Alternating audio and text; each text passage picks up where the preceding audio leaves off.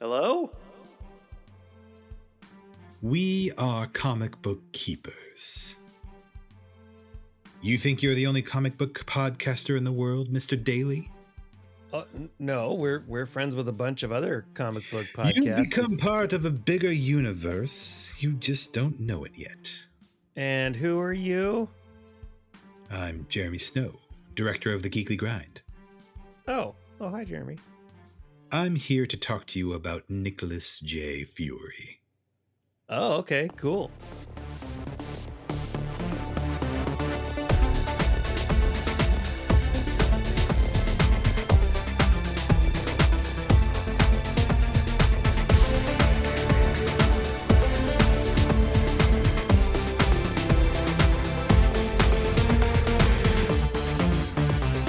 Welcome to Comic Book Keepers, where we talk about comic book characters, their history, and their impact on our lives. I'm Chris. And I'm Jeremy. And today we're talking about Nick Fury, Agent of S.H.I.E.L.D. Agent of S.H.I.E.L.D., resident, BA, just all around cool guy. Yeah. As you'll come to find. Exactly. And of course, welcome to my guest host for today, Mr. Jeremy Snow of the Geekly Grind. That's me. Thank you. Lance is taking some time off just for a couple of weeks. So I'll have some wonderful guest hosts joining me at the Comic Book Keepers guest mic. Welcome back, Jeremy. You've been with us several times. Anything new that you want to talk about with the Geekly Grind? Any new projects? When this airs, I think it won't be quite as recent, but we did start a new segment called Collectible Consultants. So our very own Lance from Comic Book Keepers joins me to open up some toys and check out some cool stuff from Bandai Namco, who have graciously sent us over some toys to check out. So you can find that on our website or on our YouTube channel. And other than that, we're just kind of getting into the swing of convention season. So obviously Comic-Con is right around the corner. I think it'll be right around the corner when this is airing. And so that's what's going on with the Geekly Grind right now. Excellent. Well, can't wait for convention season. I know that's always a lot of fun with you and Lance. So we're going to definitely attend a few conventions this year, hopefully more than a few. And but today now we are going to talk about a classic character in the canon of Marvel Comics, Nick Fury, and not just one version of Nick Fury, but several versions of Nick Fury. Yes. Are you ready to get into Nick Fury? This was interesting. This was one of those characters that like, wow, this guy really has a lot. There's a lot to dig into. Yeah. With Nick Fury. So I am more than ready. Let's do this.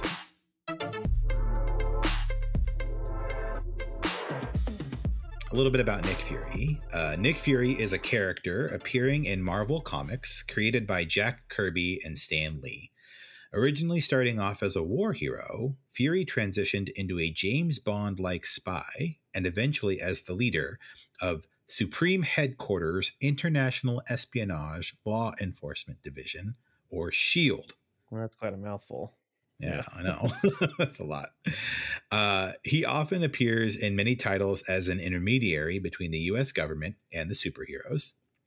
He's appeared in multiple animated and live action versions and was an integral character in the formation of the Avengers in the Marvel Cinematic Universe. So, I think a lot of people recognize Nick Fury because of how he's pieced together this huge, the MCU, as we know, and we'll talk more about that later.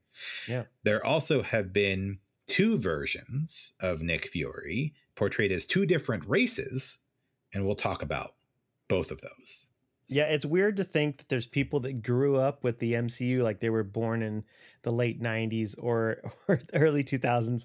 They see Sam Jackson as Nick Fury and Iron Man. They're like, cool. And then they see this like white guy with graying temples with an eye patch and like, that's not Nick Fury. Wait, who is this guy in this like old retro comic? And it's actually. Yeah, actually, let's go back to Strange Tales. Let's talk about some Strange Tales stuff. It's that's probably the part that I'm most looking forward to talking about is just the creation of this alternate Nick Fury and how he's basically like with the power of Sam Jackson took over as the main version of Nick Fury, and Marvel figured out a way to make it happen in the most bonkers, ridiculous way. But we'll get into that.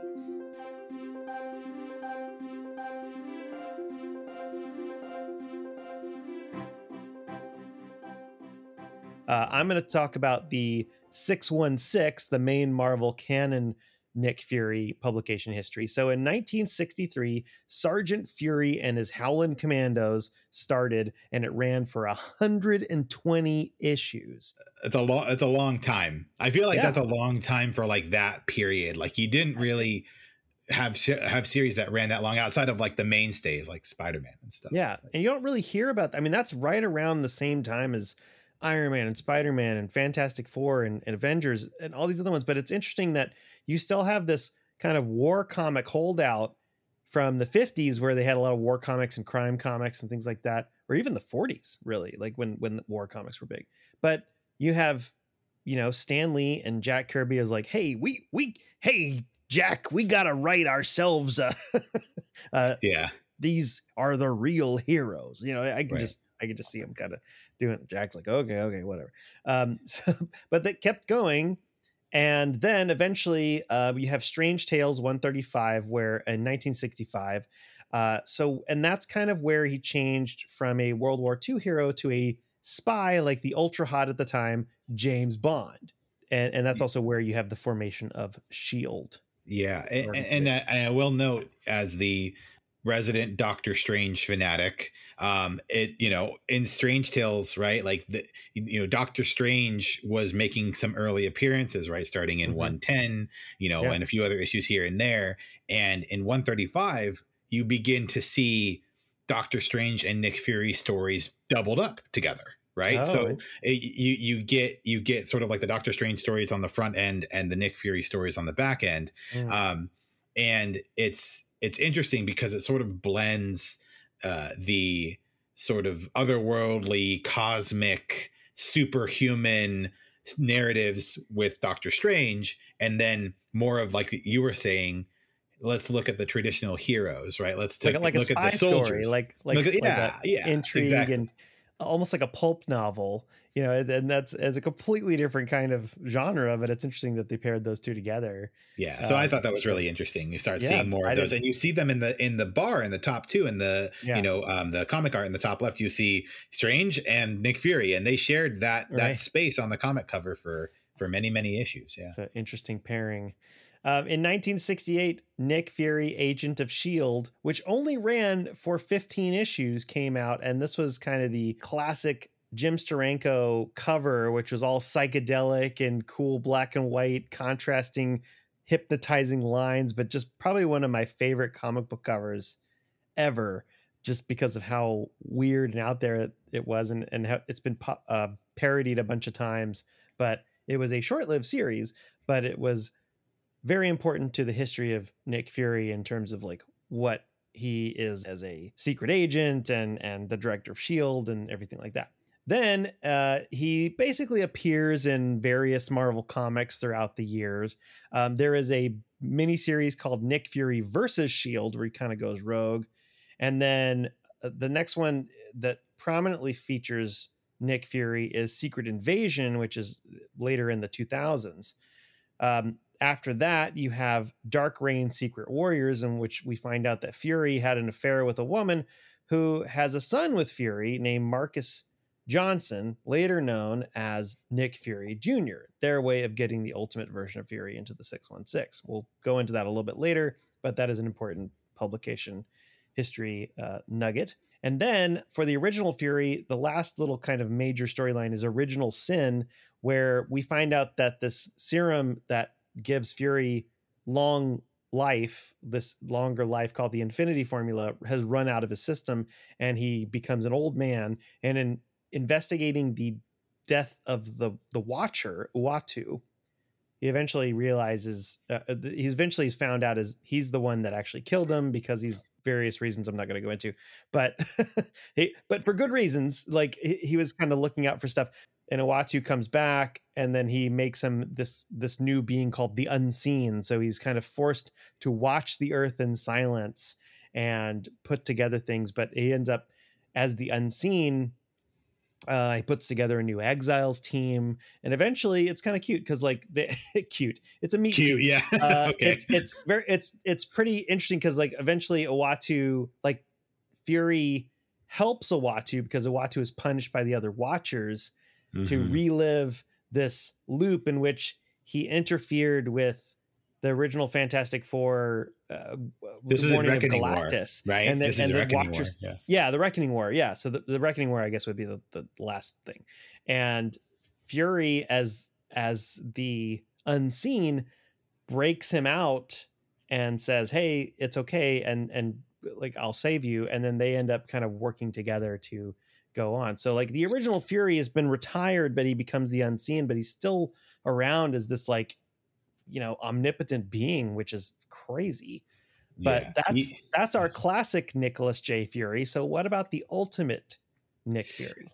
Yeah, so Ultimate Nick Fury has been involved in, Ultimate X-Men, Ultimate Spider-Man.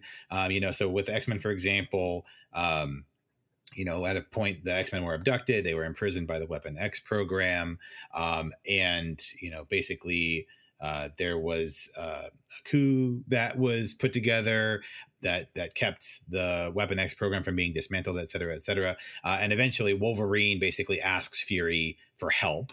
And so this is sort of like Nick Fury helping out the X-Men in sort of the early Ultimate timeline.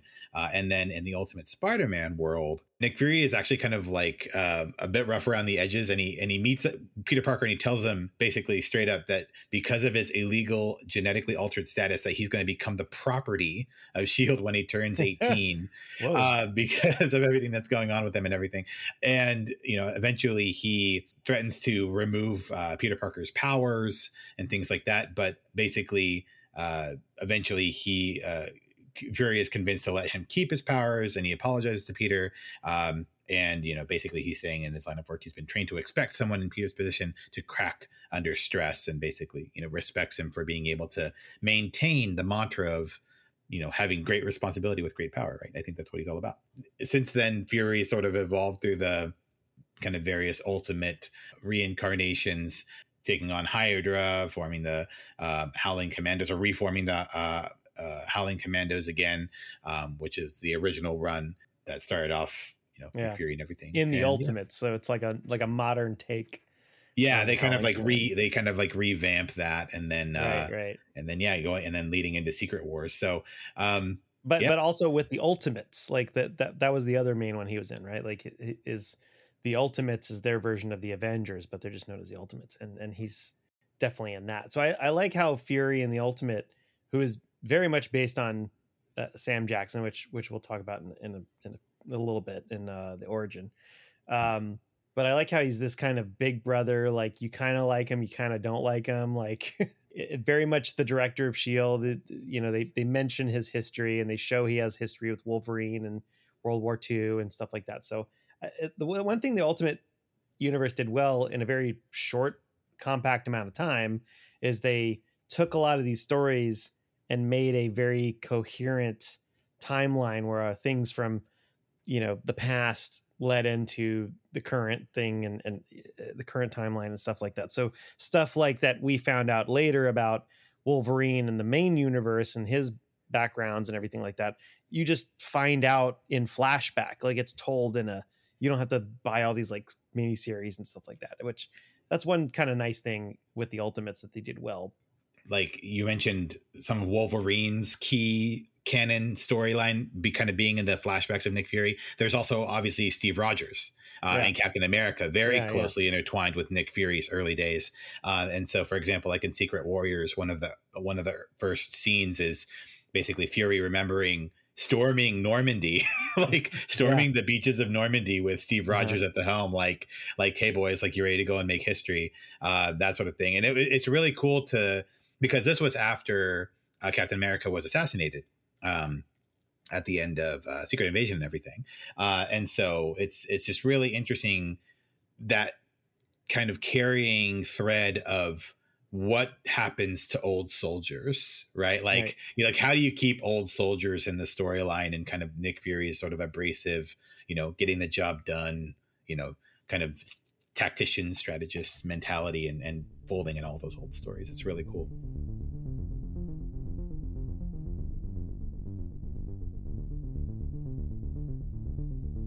Well, speaking of all of these tying in and old soldiers, let's talk about the origin of Nick Fury. Nicholas Joseph Fury was born in New York City in the 1920s in Hell's Kitchen, also the eventual home to Daredevil.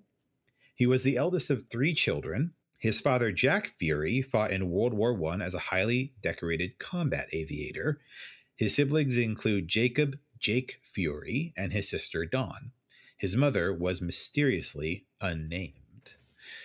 Originally an amateur boxer in New York City, Nick joins the International Brigades and travels overseas to fight in the Spanish Civil War in 1937. After he returns to America, he and friend Red Hargrove start a daring wing walking and parachuting act. Wing walking. So wing walking. Oh, sorry, daring wing walking. It's like, I've never heard of that. Is that like walking on the wings of airplanes? It's like, like the biplanes and the planes where you're basically kind of holding on. You're like walking on the wing. Oh, and that's cool. It's the stunt planes where they go around in a loop and stuff. Like very big in the 40s and 30s. Okay. So that's like before the war. It's like, what are we gonna do? Hey, let's do a stunt act. Yeah. War. Okay. Yeah. Amazing. Cool. So wing walking and parachuting act. So this catches the attention of Lieutenant Samuel Happy Sam Sawyer, who's training with the British Commandos. He enlists Fury and Red for a special mission in the Netherlands. Fury and Red join the army together and are stationed at Pearl Harbor when it's bombed. Fury survives, but his pal Red does not. Happy Sam Sawyer, now a captain, assigns Fury his own squad of U.S. Army Rangers, who are awarded the honorary title of Commandos by Winston Churchill after their first mission. They are nicknamed the Howling Commandos and stationed at a military base in the United Kingdom to fight in specialized missions, and that's where Fury and the Howling Commandos come from. So this was really interesting because the Howling Commandos and Nick Fury is kind of a British, special troop. It's like a secret troop from the British allies, but the Howling Commandos, and it says they're a U.S. Ranger organization. Yeah, U.S. Army Rangers. Yeah, but they get the title from Churchill. They get the title from Churchill, or maybe just he makes them a formal unit, says like, oh, good job there, and then but the actual Howling Commandos, and even from the first incarnation, are sort of an international group, and this is kind of cool from Stan and Jack, Stan Lee and Jack Kirby, to make this. There's an Italian guy, there's an African American, there's Dum Dum Dugan, one of the Dum weirdest names but it's very Stan Lee. It's like Dum Dum Dugan, hey, the old and he shows Daring Dum Dum, Daring Dugan, or whatever. Daring Dum Dum, and then there's the young guy that's into the explosives, and then there's and you see these characters like in Captain America: The First Avenger, the movie, and they show the Howling Commandos like how from there, and it's kind of neat to see like some of those characters. And it's just interesting. Like I didn't know, I thought it was just all like US, like it's all American, but it's very much an international war team, which is kind of interesting. And again, I feel like that kind of goes back to like war has a sort of universal experience, right? Like it doesn't matter if you're an old soldier from Britain or Australia or like the sort of like international coalition that Fury builds and is a part of.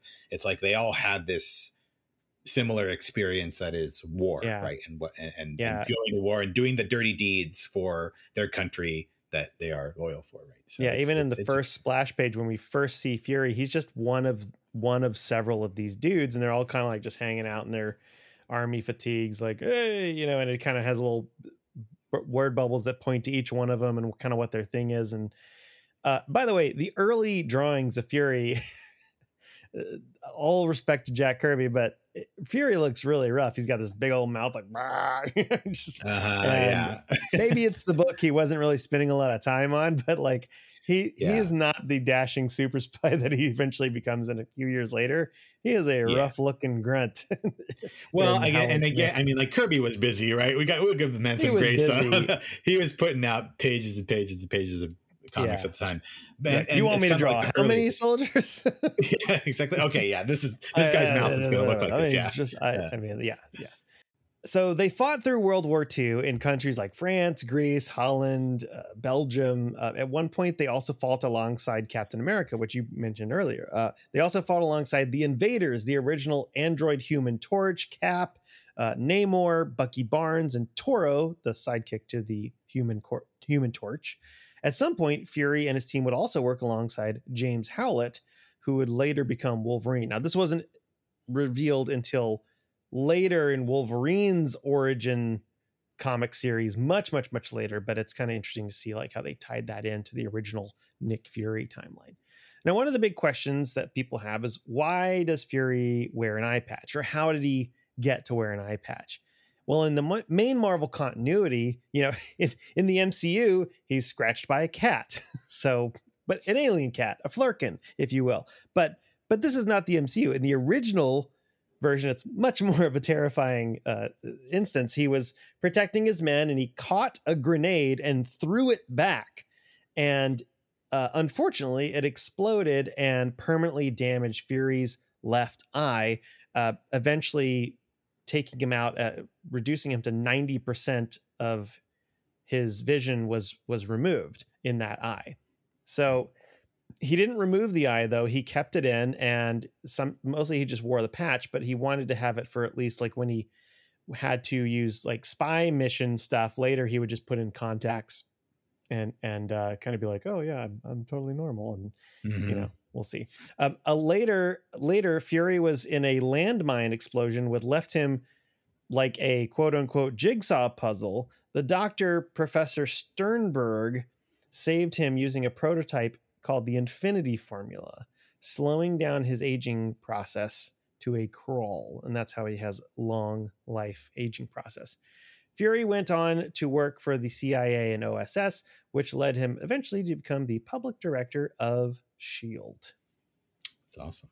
Yeah. And the Infinity Formula, like it was a prototype for the formula, the super soldier serum, wasn't it? Like, or an offshoot of that. I think I was reading that.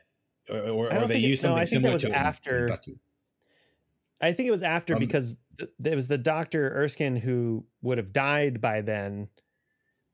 They weren't able to do it. So it could have been something like maybe like, oh, we're trying to make it, here's another scientist that's trying to make something that will help you live. It does give him super strength, but it's not as powerful as the super serum. So maybe it was just like, here's a portion of it that can extend your life, but there are some consequences to it that we find out later, right? Like he has to have regular injections, and if not, he's just going to rapidly age. So it's not a perfect solution, but it did give him, a lease on life for quite a few decades. Yeah, for a bit longer. Now, how about the ultimate version of Nick Fury? What's his sort of origin? So, Ultimate Nick Fury, that's his actual legal name, Ultimate Nick Fury. Nick Fury was born in Huntsville, Alabama, and fought in World War II. Ultimate Fury was also a heavyweight champion boxer in the Army. So during an invasion of Sicily, he and paratrooper James Howlett were captured by a military police as they were looting a house. They were held captive and used as test subjects for a serum called Project Rebirth, which gave Fury super strength. Fury escaped, going to college in India and eventually joining S.H.I.E.L.D. For his first act as director, he resurrected the super soldier Captain America, leading to the formation of the Ultimates. Might sound familiar to some.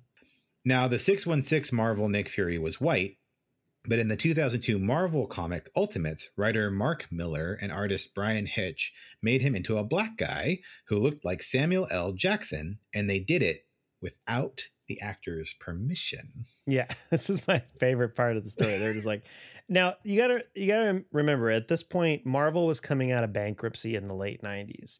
They weren't doing too well. This is before the MCU. They tried this Ultimate line as like, hey, maybe we should just restart everything.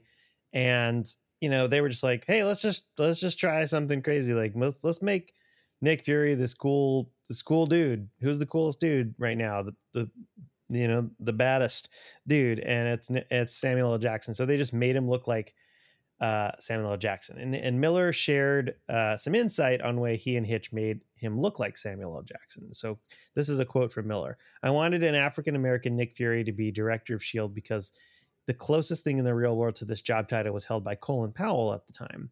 I also thought Nick Fury sounded like one of those great 1970s blaxploitation names, so the whole thing coalesced for me into a very specific character, an update of the cool American super spy Jim Steranko had done in the 70s, and based on the Rat Pack, which seemed very 1960s and due for some kind of update. Sam is famously the coolest man alive, and both myself and artist Brian Hitch just liberally used him without any kind of permission. You have to remember this was 2001 when we were putting this together. The idea that this might become a movie seemed preposterous, as Marvel was just climbing out of bankruptcy at the time. What we didn't know was that Sam was an avid comic fan and knew all about it. I'll have to cut out some of that other stuff. It was part of the quote. So Jackson said in a 2012 interview later with the LA Times that he contacted Marvel after seeing his likeness in the comic, and he asked for a part in an eventual movie. They were like, yeah, we are planning on making movies and we hope that you'll be a part of them. So how did Jackson feel about having his likeness used without permission? In an interview with Business Insider, Miller said that eventually, when he finally met the actor on the set of Kingsman: The Secret Service, this is Miller's quote, "The first thing I said was, I hope you don't mind me completely exploiting your appearance in my book 13 years back. And he said, F no, man, thanks for the 9-picture deal." I mean, that's totally fair. I mean, it just happened to work out very, very well. So. Yeah. I mean, can you imagine if Sam Jackson called him was like, what are you using my likeness for? You got to change this. And just all of a sudden it was like, uh-oh. But luckily he was cool with it. And it was like, cool. Hey, you're going to make a movie? Maybe think about me if you do that. And they did. And boy, that was just like, it was fate, such a good idea. It just kicked off everything. It was iconic, right? So even in the Ultimates comics, there's a panel where they're all kind of sitting around the Ultimates, and Fury's like, "Oh, if it was me, it would be Samuel L. Jackson would play me." You know, like he kind of mentions it. At that same table, they're also saying like, "Oh, what is it? Captain America would play by Brad Pitt." And Banner would be played by Steve Buscemi, none of the other casting choices happened, but I think Lucy Liu was the Wasp, and all these different things that none of the other ones happened, but Sam Jackson was the one that happened.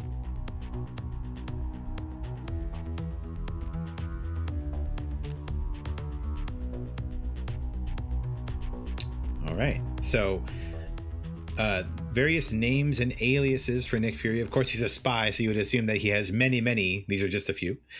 Nicholas Joseph Fury, Scorpio, Gemini. I'm a Gemini, so I dig that. And the Unseen are just a few of his aliases. His powers and abilities include slow aging due to the Infinity Formula, skilled armed and unarmed combatant in Taekwondo, boxing, and Jiu-Jitsu. He is a brilliant tactician, leader, and strategic analyst, and has access to high-tech weapons and vehicles. Just the craziest weapon, like anything you could imagine. They have some sort of crazy weapon. Imagine like James Bond, like dialed up to 12. Like it's things that cost like millions of dollars to use for like 10 seconds, etc. Right. I mean, the helicarrier was incepted, was thought of in the 60s. So they're coming up with all these like, hey, this is a cool thing that I've got, and like we need a cool invention. And it's like S.H.I.E.L.D. had that. Which is cool. Affiliations include S.H.I.E.L.D., Howling Commandos, United States Army Rangers, OSS, CIA, The Great Wheel, and Team White from Secret Warriors. I think it's weird. It's called Team White. It is. I mean, there's more to that. Supporting characters include Clay Quartermain, Dum Dum Dugan, Phil Coulson, Maria Hill, Uatu the Watcher, and Valentina Allegra de Fontaine. And okay, two of those I want to mention from his original 616 version. So Clay Quartermain early on in in the 60s was another Shield agent that dies and kind of sets the original like spy version of Fury into motion. Like, what? He died? Like, I've got to fight for him. Like, he's the The red impetus. he's that Yeah. same the kind of idea from the, what's his name, Red something that we mentioned earlier, from the war, right? Red Hargrove. So Clay Okay. Quartermain, which is a great name. It's like kind of like Alan Quartermain from the League of Extraordinary Gentlemen. Uh-huh. And he dies, and so he's kind of like, oh, that's too bad. And then you might remember or recognize the name Valentina Allegra de Fontaine, which is famously right now played by Julia Louis-Dreyfus, is kind of like a successor to sort of the anti Nick Fury, and we've seen her show up in Phase 4 and now Phase 5 of the MCU, and we haven't seen the last of her. I think she's a Skrull, but we'll see. But or at least she is definitely putting together the evil Avengers, the Thunderbolts team. Like, she's definitely behind that because we've seen her recruit, right? Mm-hmm. So, but in the original Nick Fury Agent of Shield run, she was an agent of Shield, a younger woman, and sometimes love interest of Nick Fury, and kind of working alongside him and doing like agent things. So she was, and later on, interestingly, she tries to like get secrets and kind of be a double agent and things like that. So they kind of made her into a little bit of this kind of mystery character, and eventually kind of changed her character and everything. But that's how originally how she started, is this other secret agent. Yeah, and I think it'll be very interesting to see. First of all, I think Julia Louis-Dreyfus is a fantastic casting for Valentina. I think she's great so far in everything that we've seen her in.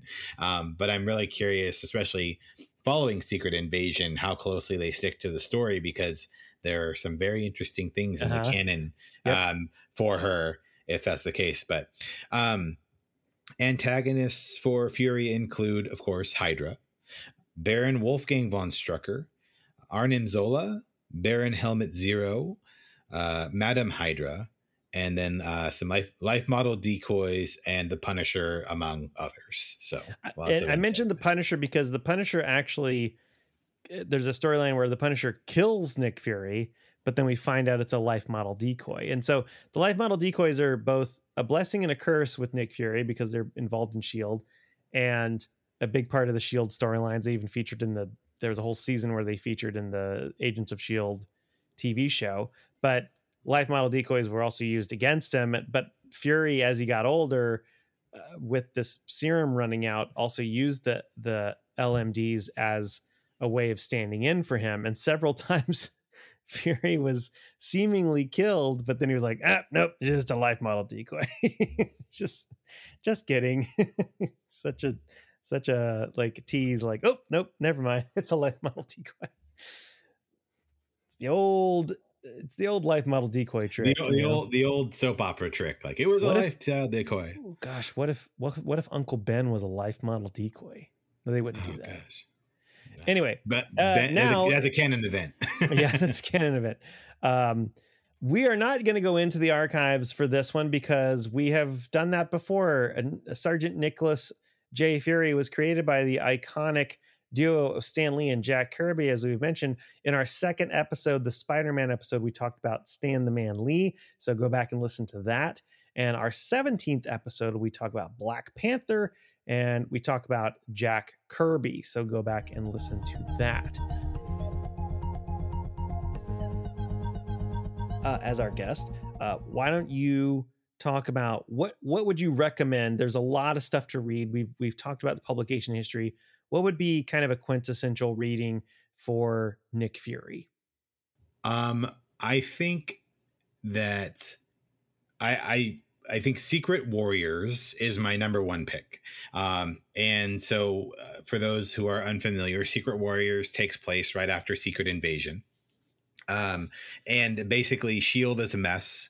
Norman Osborn has taken over as director of national security, dissolved S.H.I.E.L.D., made a big mess of things. It created a new group called Hammer, which is also a ridiculous acronym, which is just basically made up of bad guys. And so it's all a mess. And Nick Fury has to kind of clean it up by bringing in a team that he sort of kept off the books. And you begin to appreciate through both Bendis and Hickman, because it starts off with Bendis and then Hickman kind of takes the reins and runs with it. And here you start to see some of that trademark Hickman world building in those earlier years before he takes over for X-Men and turned Krakoa into that big old thing that it did. I know there's wheels within wheels. Absolutely. And that was a reference to Avengers too. But it's a fantastic run because you get to see Nick Fury as, you know, the soldier, the strategist, and just sort of like playing 4D chess with all these various players. You have Valentina, you have all these Hydra folks who are coming back. Baron von Strucker is there, and you know, and then you get introduced to a new organization called Leviathan that's at war with Hydra, and it turns into a big thing. But it, you know, along the way, you get to really appreciate just how much Fury has prepared for every possible contingency. He kind of approaches Batman levels of like preparedness and like, you know, like plans and counter plans. Military strategic Batman, like he is. Yeah, absolutely. And and you also get a glimpse at you know, sort of his calloused nature when it comes to like his loyalty and his commitment to the mission. So I was briefly chatting with you about this earlier, right, Chris? Like there's a point in the story where there are former Shield members who went over to Hammer, right? They're part of like basically the rival organization now. And they're going to have to go to war with them. They're going to have to fight them and probably have to kill a lot of them. And one of his colleagues says, hey, like these guys had families to think about. They had to make hard choices. Like, what are you going to feel putting a bullet into one of these men who used to report to you? And he said, recoil. That's it. Like it's hard. Like it's just that's hard. It's just cold blooded, man. Like I read that, I was like, dang. Don't cross Fury. He will not forgive you. He won't. He really won't. So it's a fantastic run. I would highly recommend it. I mean, definitely if you have read Secret Invasion and kind of are familiar with the major plot points of the early 2000s leading up to that, it's helpful. But even still, you can kind of jump in and be like, oh, shoot, this person's back. Oh, shoot, like this person's not supposed to be here. So you can kind of piece together bits of it. They are reprinting it in an omnibus format pretty soon. So if you wanted to get it all together in a single story, you can do that. Or wait for Secret Warriors omnibus. Yeah, you can get the Secret Warriors omnibus. Or, of course, if you have the Marvel Unlimited app, I believe it's all on there too. You can go and read it digitally. So and right now they're putting a lot of the Marvel Unlimited has this whole format called Infinity Comic is what they're called on Marvel Unlimited. It's basically just like a vertical scroll version of the comics, and they're redoing the original Secret Invasion run as an Infinity Comic, and so you can kind of go through that.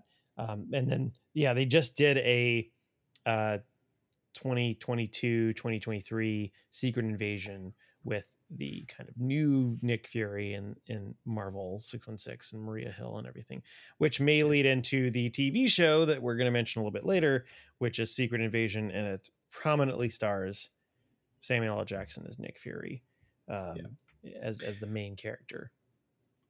Yeah, so that would be my Secret Warriors would be my suggestion. Also, I've heard really good things about Nick Fury versus Shield, which you mentioned briefly earlier as well. I heard that was a great run also. So those would be on my pull list. What about yours, Chris? Yeah, I mean, I really wanted to recommend something from the Ultimates line because I really like that version of Nick Fury that so many of us know, that so many people know, kind of the version based on Sam Jackson. And but I think, so like my sort of first recommendation would just be the Ultimates Volume 1 and maybe Volume 2, which is Homeland Security. Because while it's not solely about Nick Fury, it definitely features him and kind of a lot of the original Avengers movie was inspired by moments of how that series plays out, right? So you have that character, you have these characters that come together, and it's kind of cool to see that. However, if you're just interested in Nick Fury as a character, I would have to say a recommendation would be Marvel Masterworks Nick Fury Agent of S.H.I.E.L.D. Volume 1, which is kind of a culmination of his appearances in Strange Tales, Tales of Suspense, and even Fantastic Four. So there's also a omnibus, which I think is cool, called S.H.I.E.L.D. The Ultimate Collection, and it collects a lot of agents of S.H.I.E.L.D. It collects stuff all about kind of S.H.I.E.L.D. in the 60s and 70s, which is kind of cool. And it's also an omnibus, and it has a lot of Nick Fury in there as well. But it also kind of talks about his. It just shows the whole like Shield history and all the different Shield characters and books and stuff like that. Because it's not just Fury. It's you've got Maria Hill, you've got Val, you've got Dum Dum Dugan, you've got all these other characters that it's kind of neat to see like how some of the characters that eventually we see in the MCU are based on these characters that have been around for quite a while. And then you have characters Yeah. like Phil Coulson, who isn't part of isn't part of the comics until he was added to the MCU, and then they brought him into the main continuity, which is interesting. So like it's just fascinating just seeing how some of these characters come around and the original versions of them and things like that. So yeah, it is interesting. Like, and I think we've talked about this before, sort of like how the MCU and Marvel continuity kind of like talk to each other, right? And how that's kind of evolved over the last, 10, 15 years, right? As the movies have sort of taken off. So, yeah, like Phil Coulson being a great example of that, right? Like, yeah, he didn't exist in the comics before, and now he does as a result of the movie. So it's interesting. Yeah. I mean, I kind of wanted to, part of me from a nostalgic standpoint wants to recommend at least like to look at the Nick Fury and his Howland Commandos, but it's a little rough to read. And it's kind of interesting just to kind of look at and be like, yep, that's it. But it's the art is hit and miss and it's not great. It's nostalgic, and it's a little hard to read the story. It's all over the place in terms of war stuff. I do really, really like, and I would recommend at least it's a short series. It's only 15 issues, which is the Nick Fury Agents of S.H.I.E.L.D. That's with the really cool Steranko covers. And it kind of goes into this character Scorpio and like his alter ego Scorpio and everything like that. So that's a really fun one because it kind of shows Nick Fury as a secret agent and how he's this really suave and like all it's like Shield comes along, and it's very 60s. Like just the covers alone are worth looking at. They're really fun. But those are my recommendations. Either the Masterworks Agents of S.H.I.E.L.D. or the S.H.I.E.L.D. Omnibus or the Agents of S.H.I.E.L.D. 15 issue series, which is I think is part of the omnibus anyway. So Jeremy, do you have any grails for Nick Fury? I do actually. I have Strange Tales 135, which nice. is Nick You have the Fury's first appearance of Nick Fury as the agent. Yes, as Agent of S.H.I.E.L.D., which That's was sick. in Strange Tales 135, May 4th, 1965. So I do have that issue as part you of got my. that because of Doctor Strange. Correct. Yeah, because you're collecting all of Doctor Strange, but that's Yeah. really awesome. So that's kind of not his first appearance, but it's definitely like a seminal appearance. Yeah, exactly. So and it has a lot of the Strange Tales covers that feature Nick Fury too are very very action packed, again very like James Bond kind of spy energy to it. But yeah, Strange Tales 135 is in my boxes. So that's awesome. What about you? Do you have a grail to share? I wish I could say I had something really old like that. Yeah, so I have Ultimates #1, and he's in that. I know it's not his first appearance in the Ultimates line, but that's what I got. So I'd have to go through and kind of see if there's anything else that Yeah. I'm terrible at grails. I'm not the collector here. You and Lance are the collectors. No, that's fine. That's fine. You don't But have to. You don't have to have the grails all the time. It's just good to know what it's all people. good. People are Yeah. collecting. They know what to look for, right? Yeah, So it's all good. I do have, however, some random facts. Fury takes a formula called the Infinity Formula, which we've talked about, that slows his aging and gives him a long life. Now, Dr. Sternberg, the person that gives him this formula, after he does it, realizes that Fury needs this in order to not only survive, but to stay young. So this starts a 30-year process of extorting money from Fury, who would die if he doesn't receive an annual dose of the Infinity Formula.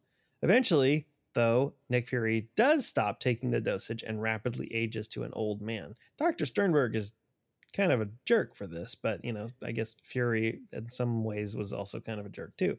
So that's interesting. That it went on for a long time, but eventually he has to go to this doctor's like, here's your money. just to add to this, so actually on this, Stan Lee hated this part of the story. Yeah? By the way. Yeah. So basically, Stan Lee hated the story primarily because it showed Nick Fury to be more morally ambiguous than he thought the character should be. And it said, Jim Starlin is quoted as saying, I had Fury embezzling funds so he could get this formula that would extend his life. So he had to Fury had to do some things to arrange to get the funds to get the Infinity Formula from Sternberg. And Stan was so upset by it that he said it would never be used in Marvel continuity or ever reprinted. Like he was really upset about it. Whether it's interesting because the moral ambiguity is sort of like a defining trait of Fury in a lot of ways. Mm-hmm. He's an ultimate spy, so he lives in the gray area, right? That's sort of the idea. But ultimately it did become part of the explanation of his agelessness. And even though it wasn't quite as heroic as Stan Lee would have wanted, it ended up entering the canon. But yeah, I just thought it was really interesting that Stan Lee really didn't like it. He really didn't like that part of the story. That's interesting. Hey, that's a good random fact too. Yeah, added on to that. Yeah. Fury is the only 33rd degree SHIELD officer, meaning he is the only member of SHIELD, present or past, to know of the existence of 28 emergency covert bases scattered across the globe. This comes in handy in Secret Invasion when heroes have to kind of have little hideouts and stuff. Fury's always like, I know a place. I'll meet you here. I know a stronghold, things like that. Yeah, exactly. Speaking of Secret Invasion, during Secret Invasion, he puts together his own team of secret recruits called the Commandos, including Daisy Johnson, Quake, who you might recognize, played a big role in the Agents of S.H.I.E.L.D., Phobos, Yo-Yo, Hellfire, Druid, and Stonewall. And I think all of those were kind of like he pulled those in because he was like, well, all these characters are kind of new, or all these heroes and like people with abilities are kind of new. And so therefore less likely to be like sleeper agents of yeah, the Skrulls. They were his secret warriors, right? Like they were his secret faction that he activated after, in the Secret Warriors reign. I will also note that Stonewall's father is none other than Crusher Creel, aka the Absorbing Man. So that's another little fun plug there too. So yeah, interesting little crew he put together. Yeah, Druid is the son of Dr. Druid. Phobos is the son of a god. I forget who it is. I forget. But yeah, there's a couple of like family connections there. Yeah, Phobos is the god. That's Alexander. He's Ares' son. Like he's the god of Ares. fear. Yeah, the god of fear. Yeah, he's the god of fear. Mm-hmm. Yeah, it's interesting.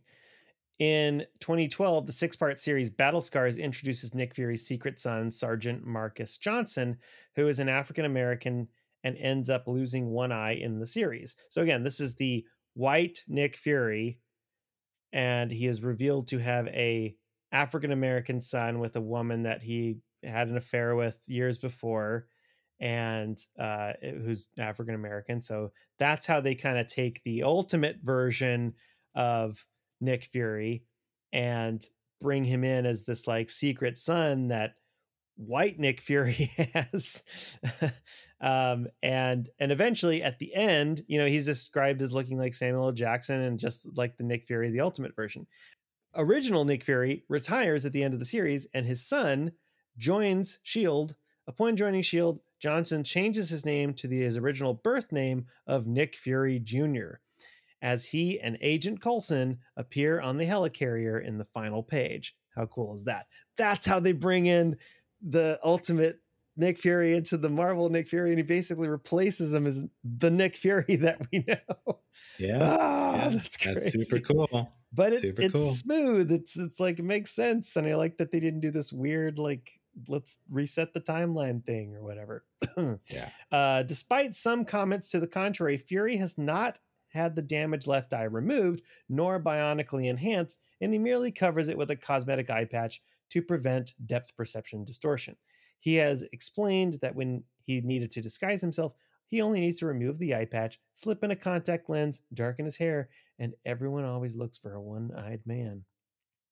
After his transformation into the unseen, Nick Fury now possesses the same cosmic awareness as the Watchers, which grants him the ability to observe different timelines, allowing him to see the past, present, and even possible futures of every alternate timeline.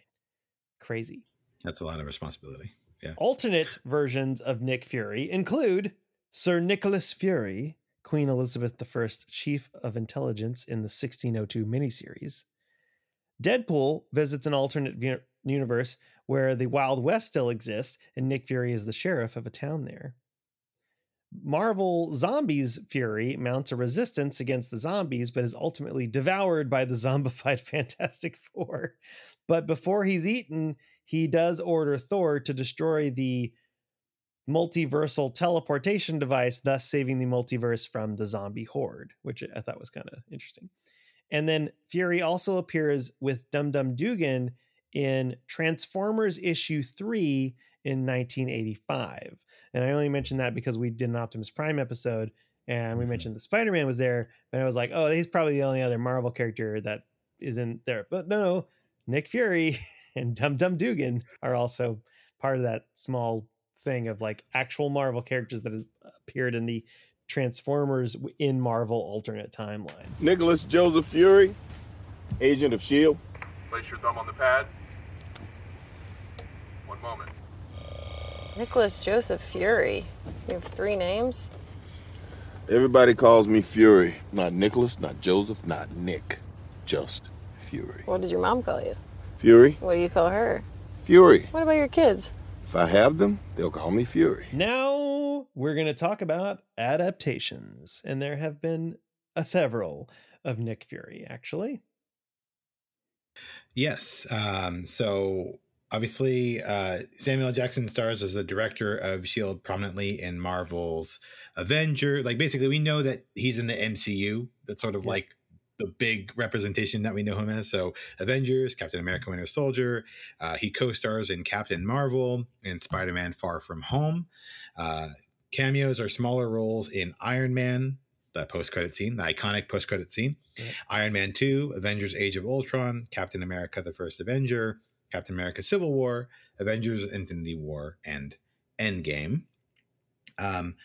But before Samuel L. Jackson sort of took the reins on Nick Fury, there was another very, very famous actor that tried to take this on. Really Chris, can famous. you tell me a little bit?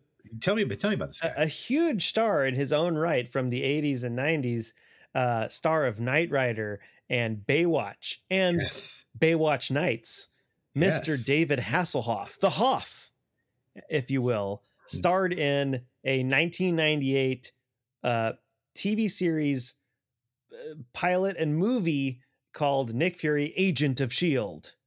And I think it was eventually going to be a TV series, but it was not. So, but this show, which is on YouTube, by the way, you can find the whole thing, the 90-minute movie, is amazingly bad. but to his credit, David Hasselhoff nails it. He is so good in this role and just chews up the scenery. And it's also really interesting to watch, having seen so much of the MCU, how many characters that you kind of see as like, oh, that's that character. Like they mention Clay Quartermain, who dies in the beginning. Valentina, Allegra, I can't remember her name. Val is in this, but it's not Val played by Julia Louis-Dreyfus. It's a young Val played by Lisa Rinna from the 90s. And then there's like Arnim Zola's in this. Like one of the main villains is Von Strucker, and like his children, the Von Strucker children, are the bad guys. And they're really like, the production value is, it's a 90s TV movie. It's bad. Yeah. It's not great. It's interesting. You're really selling this. You're really selling this one here, Chris. I'm trying to find the good. It's fun. It was funny to watch. I didn't watch the whole thing, but I just kind of skipped around a little bit. But I jumped to the David Hasselhoff parts, and he's chewing a cigar. He's wearing the eye patch. He's like, but it's pretty enjoyable if you just want to have a cozy night, drink a scotch, or just drink a couple scotches, drink before a Zima, you start it, and then drink a third of the one. 90s, like a nice Zima, and or a Smirnoff Ice, and enjoy the David Hasselhoff version of Nick Fury, because I would argue to say, if not for David Hasselhoff having a bad TV interpretation of this movie, we would not have the Samuel L. Jackson, because imagine if this did well and everyone knew about it, and it would be like, oh, Samuel, they'd be like, David Hasselhoff is Nick Fury. You're going to recast him? It wouldn't have happened. It would never have worked. David Hasselhoff had to have failed, or this show had to have failed. He crawled so that Samuel L. Jackson could run. Exactly. So here's to David Hasselhoff. And eventually David Hasselhoff came back and is in the MCU as a reference in Guardians of the Galaxy Volume 2, and he actually is a little music video at the end of the movie, which is crazy. So maybe that's a way of like tipping their hat to the Hoff, is like he's in there. Much respect to the Hoff for an era bygone now, but it's so good. You got to watch it. So we had the Hoff first, and then of course we have Samuel L. Jackson in the MCU. Also in the audio commentary of Fantastic Four: Rise of the Silver Surfer, director Tim Story said the script originally contained Nick Fury, but the role eventually became that of General Hager, played by Andre Braugher, as having Nick Fury would have forced Fox to purchase that character's rights. Yeah, and Andre Braugher, the brilliant Andre Braugher, who does tons of great dramatic roles, but most people will know as Captain Holt from Brooklyn Nine-Nine, the amazingly deadpan, just super fantastic actor. But and you see that character in the Fantastic Four: Rise of the Silver Surfer, and you're like, oh, that was Nick Fury. Like that was kind of like their take on it, which is interesting. But yeah, they're like, nah, we're not going to pay the rights. We're just going to make it this generic, super general kind of thing. So that's why we threw that in there, is because they just mentioned directly. Yeah. And then TV wise, of course, Jackson appeared as Fury in the final episode of season 1 of Agents of S.H.I.E.L.D., naming Agent Coulson as the new director. He also voiced the character in an animated version in the What If Disney Plus show. He will reprise the role of Fury as the star of Secret Invasion on Disney Plus starting in June of 2023. In addition, Deke Shaw played a younger version of the original Fury in Agents of S.H.I.E.L.D. Yeah, I thought that was interesting. I didn't watch all of Agents of S.H.I.E.L.D. I think I made it to like season 3. And then I read this, and I guess at some point in like season 7 in their last season, or maybe season 6 or whatever, they go back in time or something like that. Yeah. And they show a different version, alternate universe, maybe, I don't know, like of this sort of original version of Nick Fury, the white, kind of secret agent Nick Fury. So I thought that was kind of like a neat little tip of the hat, of like, hey, this character was still there. In animations, Fury appeared in most Marvel cartoons in the late 90s and early 2000s. Again, never as a main character, but just always kind of like as that intermediary or supporting cameo or something like that, including appearances in Iron Man, Spider-Man, X-Men, Spider-Man Unlimited, X-Men Evolution, Wolverine and the X-Men, Iron Man Armored Adventures, and Avengers: Earth's Mightiest Heroes. among many. He's also appeared in many video games, mostly in the Ultimate Comics version, in several Spider-Man games, X-Men Legends 2, voiced by Kari Payton of Vox Machina and Walking Dead fame. Critical Role fame, yeah. Critical Role fame, yeah. Marvel vs. Capcom 3, Lego Marvel Superheroes, The Punisher, Fantastic Four. In Marvel Heroes, he's an NPC voiced by Keith David, which I thought was cool. And Sam Jackson also voiced Fury in Disney Infinity 2 and 3, which is kind of neat. And he's also, if you don't like any of those versions of a playable game or non-playable game or movies or TV shows, you can read about Nick Fury as the main character in the novel Nick Fury, Agents of S.H.I.E.L.D. Empire. And that's Empire spelled with a Y because intrigue. Because that makes Because it why would you use an I when you can use a Y? It gets people going.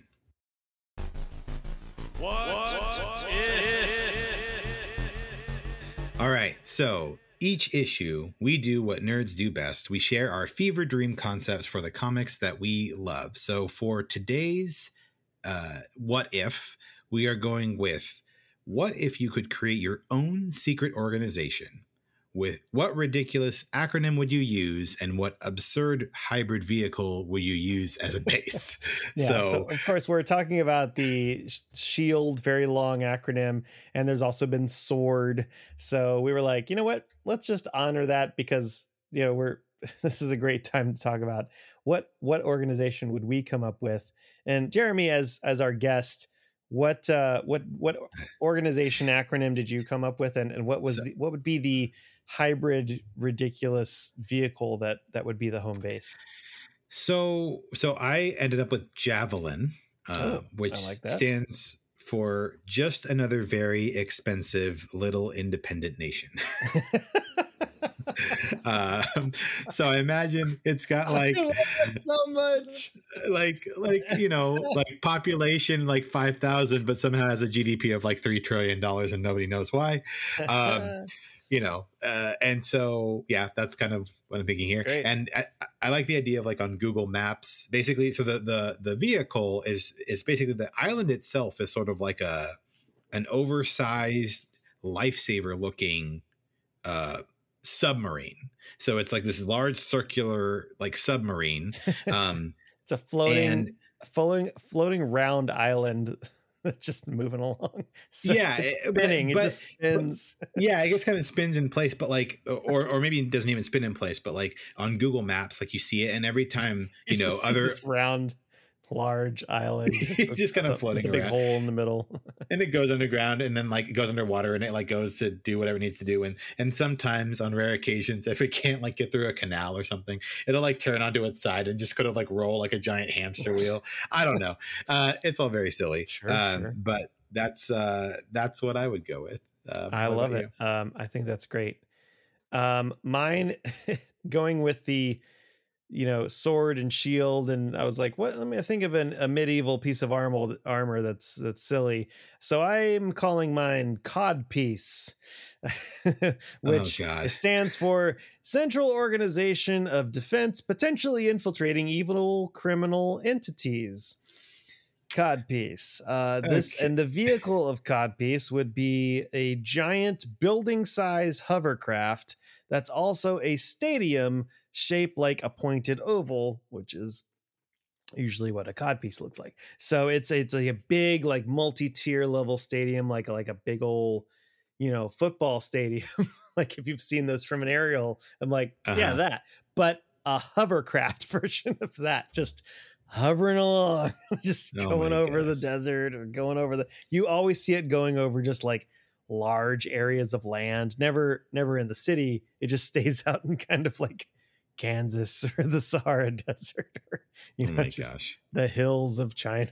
Just hovering along, flattening grass, inconspicuous at all, pissing off yaks. Just yeah. Oh, codpiece! Why would you do this? The farmers hate codpiece. So that would be mine. Is just this. Such a stupid. It's so dumb.